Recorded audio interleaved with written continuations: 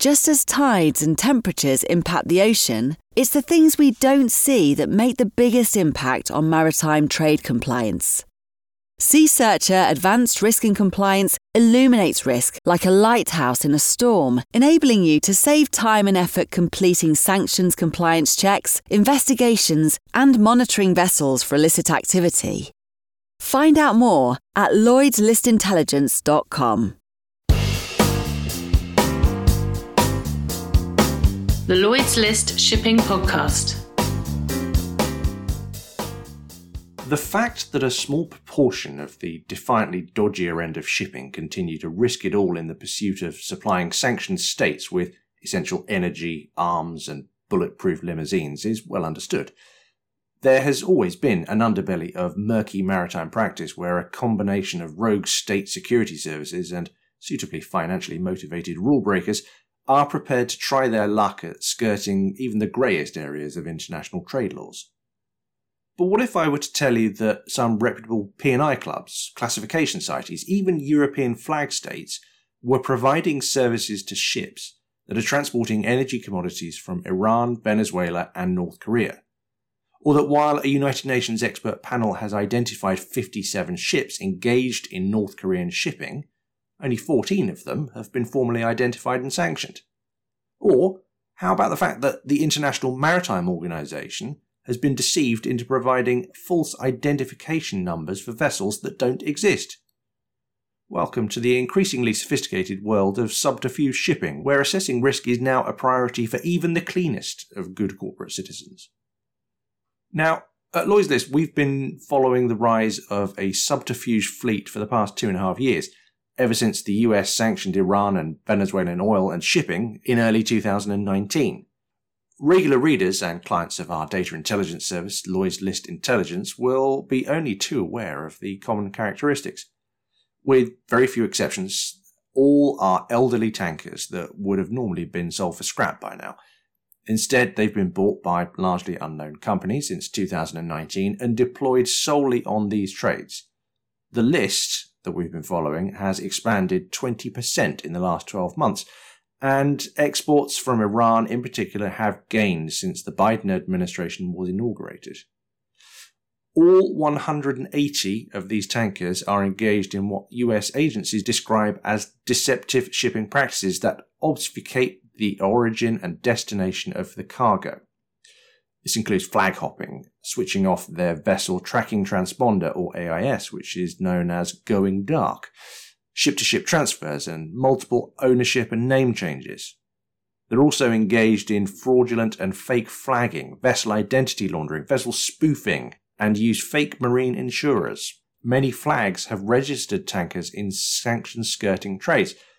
There's a prevalence of small African or Caribbean registries that require online applications only and barely have any vessels above 5,000 deadweight tons in their fleet, let alone a very large crude carrier. That is where you will find the subterfuge fleet.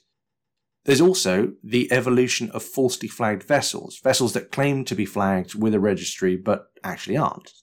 Now, all of this is pretty well documented, at least for those reading Lloyd's List and the regular output from the UN panel of experts pulling together intelligence from concerned government security agencies. But the risk for the shipping industry is evolving. As the scrutiny of the subterfuge fleet has intensified, so the tactics have rapidly evolved, and the evolution is posing a risk to the shipping, finance, and insurance entities struggling to keep up with compliance and due diligence. C4ADS, a Washington, D.C.-based non-profit that investigates how data impacts security and international conflicts, recently unveiled the results of an extensive investigation into how North Korea was using vessel identity fraud to bypass UN sanctions. I spoke to their lead analysts behind the report, Lauren Sung and Lucas Koo. Yes, I think these evasion tactics at sea are evolving. They're becoming increasingly sophisticated. Everything from deliberately turning off AIS signal while conducting illicit activities, such as illegal ship-to-ship transfers of oil, to doing things more on the network side, for instance, by hiding beneficial ownership of ships by using shell companies and secrecy jurisdiction registrations.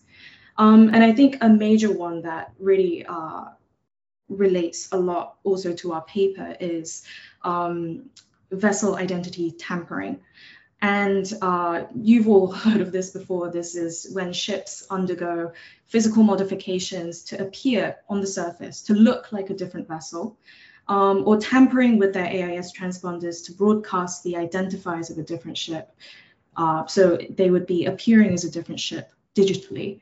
All of this is being done to hide their true identities while they're engaging in nefarious activity. Now, much of what Lauren is outlining there is well known, but the emergence of a far more sophisticated trend has got industry security analysts worried. What the C4ADS report describes as vessel laundering is a novel evasion tactic that has managed to dupe several industry organisations in a process that has effectively undermined the credibility of the numbering system that uniquely identifies individual ships. Lauren here describes how the fraud works. The goal here is about creating a much more comprehensive, legitimate seeming and paper trail backed false identity for a ship. And I would describe it roughly as a 3-step process, where the goal is to provide the ship with a new registered, digital, and physical identity. So firstly, what happens is, you get a ship that needs a new identity, maybe because it's been implicated in sanctions evasion. The ship's operator hides the ship's identity, original identity, through methods such as physical alterations and AIS manipulation. That ship basically sort of disappears off the radar. And to make this simple, I'm going to just give the ship a name, just call it Ship A for now. Then the operators behind Ship A, in a situation that is divorced of Ship A itself, will use fraudulent documents to create a situation where it appears like there is a ship that legitimately requires an IMO number being issued to it. So for instance, these operators might pretend that they have a newly built ship that is applying for an IMO number for the first time. From the IMO's perspective, nothing really seems odd about that because they get these requests all the time. So by using these false pretenses, the operators are defrauding the IMO into issuing an IMO number and an IMO registered identity for a ship, one that might not even exist, just exists on paper through fraudulent documents. But then this newly issued identity and IMO number is subsequently adopted by Ship A, the one that originally required a new identity. And by doing so, Ship A, which had a bad reputation because it was implicated in sanctions evasion or some other type of illicit maritime activity, it gets this new, clean identity that is free of any reputational issues. So that's what's happening, but because it's a much more coordinated and orchestrated fraud than simply punching in a different IMO or MMSI number onto an AIS transponder, it's a lot harder to detect. It also has a much broader set of implications across the industry, not just sanctions evasion. C4ADS analyst Lucas Koo explains why. So, at the end of the day, it's about preserving the legitimacy of the institutional norms. So with vessel identity laundering, the issue is that these illicit networks are essentially defrauding the IMO to get an IMO registered number that they're not supposed to have. The IMO number is supposed to be that single source of truth for maritime industry and all adjacent industries, so finance and insurance, to be able to determine whether a vessel is real or not. Does it actually exist? And so with vessel identity laundering, that kind of is a chip in the armor in some ways. And therefore, what used to be the most reliable way to verify that a ship's authenticity is now being called under question. And so that has a wide variety of implications, right? Beyond just the sanctions evasion space, for a lot of banks that are working with ship owners and ship managers who are using their vessels as collateral to secure loans to operate in, say, the commodity sector. If there is now this possibility that the ships that are being insured are not actually the ships that they claim to be in quote unquote official documentation, then that sort of introduces a new type of risk, financial risk, that is not typically associated with the types of maritime or types of identity tampering that Lauren described earlier. So in which case entire loans, massive loans, could be underwritten by assets that don't actually exist or are probably less valuable than what they are claimed to be on paper. So the implications are widespread beyond just shipping industry itself. Now, in terms of whether it's easy to detect this, it's definitely difficult, for sure. We did not, Lauren and I, we did not come from the shipping industry. Our careers were not, focused on understanding necessarily the shipping industry and the ins and outs of the shipping industry, common practices and things like that. We kind of had to learn all of that in order to understand how specific illicit networks, in our case, North Korea, were exploiting the shipping system to evade and violate sanctions.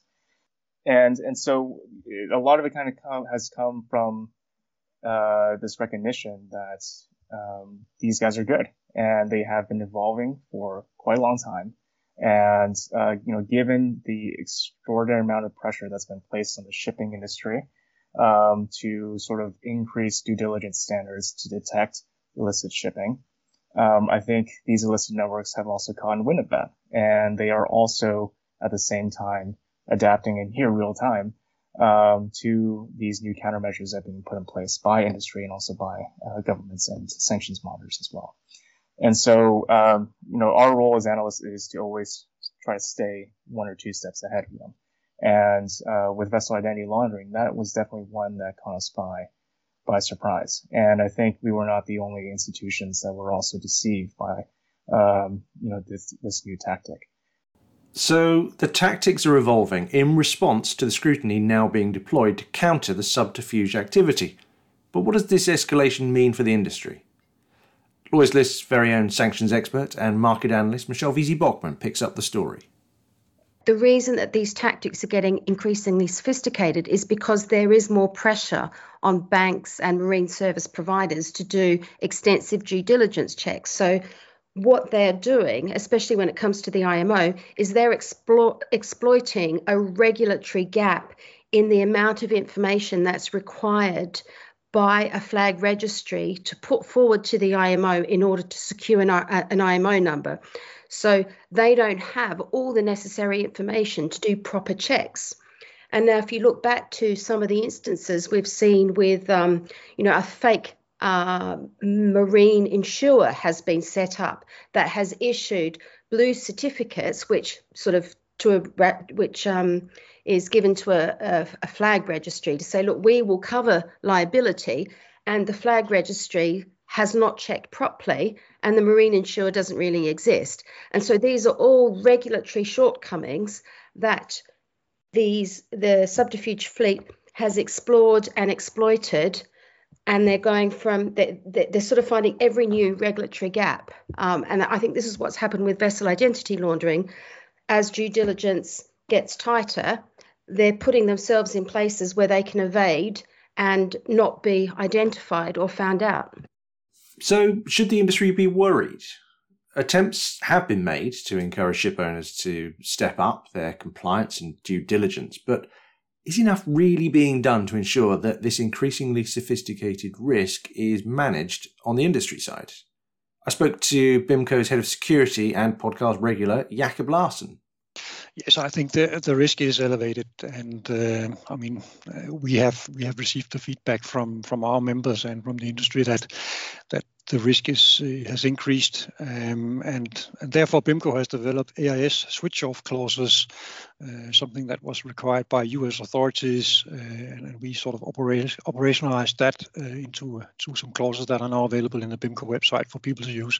And to the industry, the risk is of course getting caught up in this. If you charter your ship out to someone who's involved in nefarious activities, but also if for example a ship has in the past been involved and then all of a sudden is caught in a detention by authorities and so on, that also constitutes a risk, and that's why the AIS switch off clause is designed the way it is, basically to help ship owners with their due diligence so that they minimize that risk. Do you generally think that the industry is doing enough in terms of due diligence and compliance? Is it something that should be higher up the industry agenda, do you think?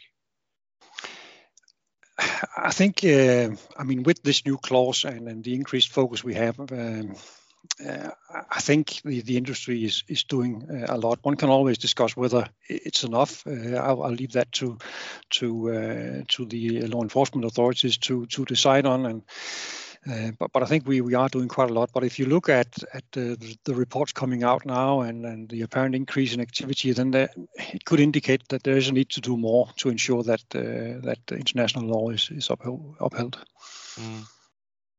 I think what we should note at this point is that the burden of due diligence has not been even across the maritime sector. When it comes to the banks and the financial institutions, they now have burdens of KYC and due diligence responsibilities to be much more on the ball when it comes to these sanctions evaders.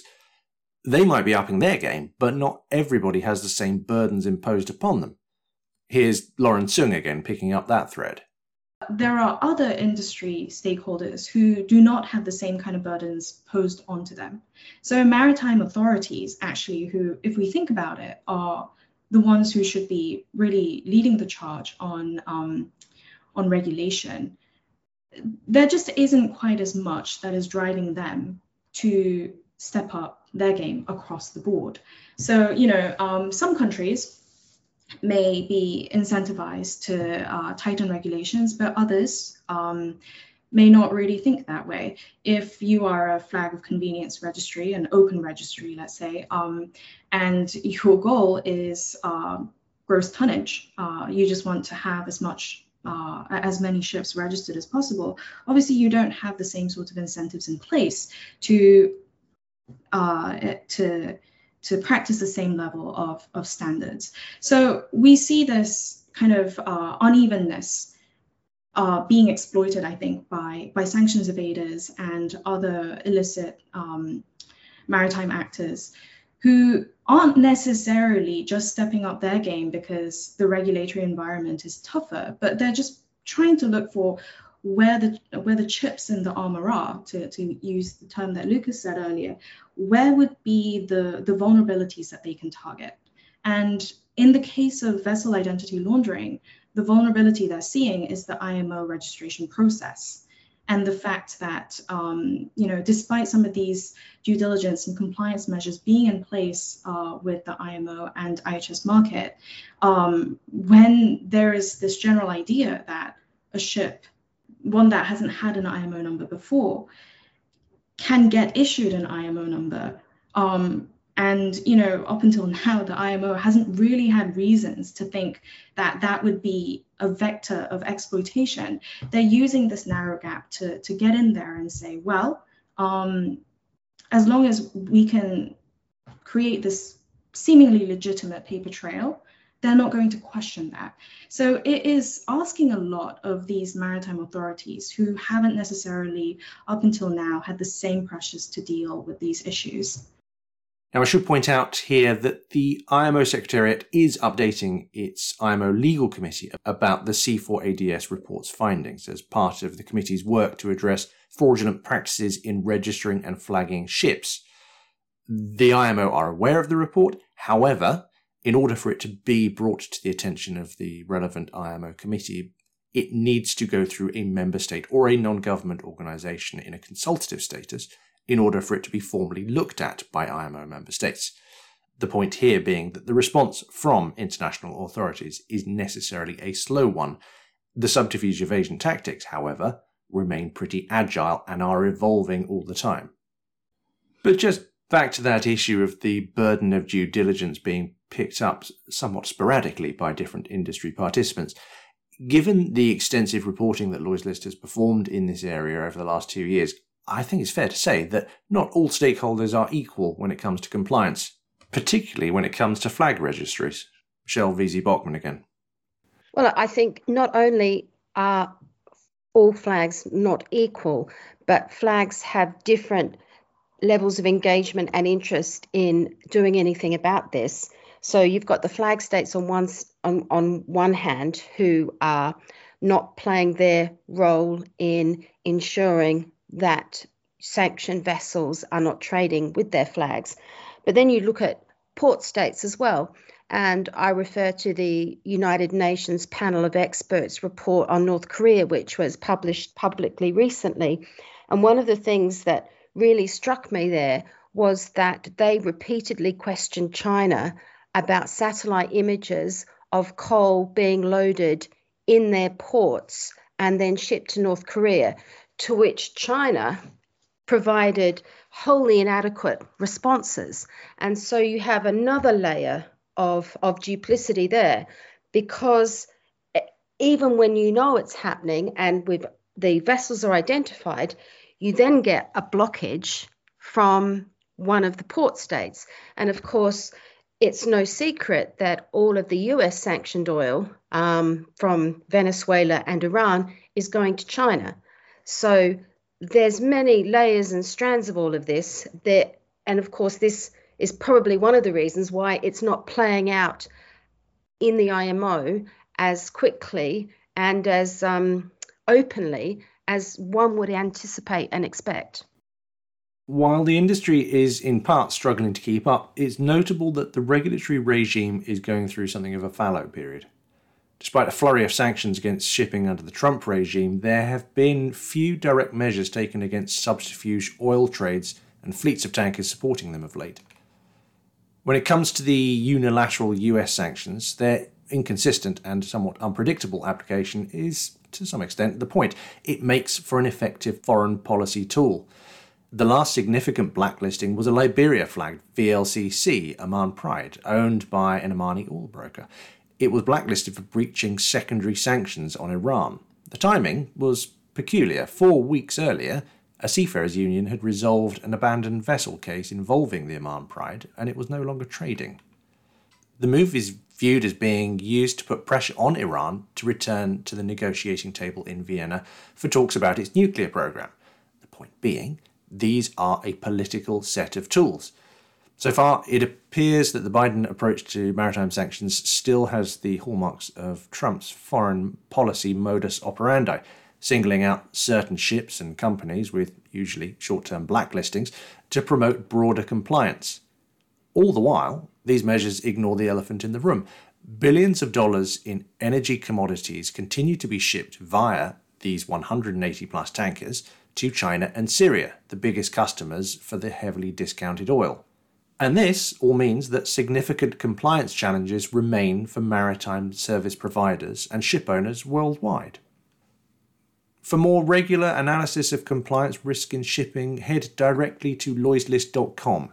And I would urge listeners to also head to Lloyd's List Intelligence to check out our new and extremely useful advanced risk and compliance tool, which uses artificial intelligence to identify much of this illicit activity for risk and compliance procedures. For now, though, thank you for listening once again to the Lloyd's List podcast. We'll be back with you next Friday. Have a good week.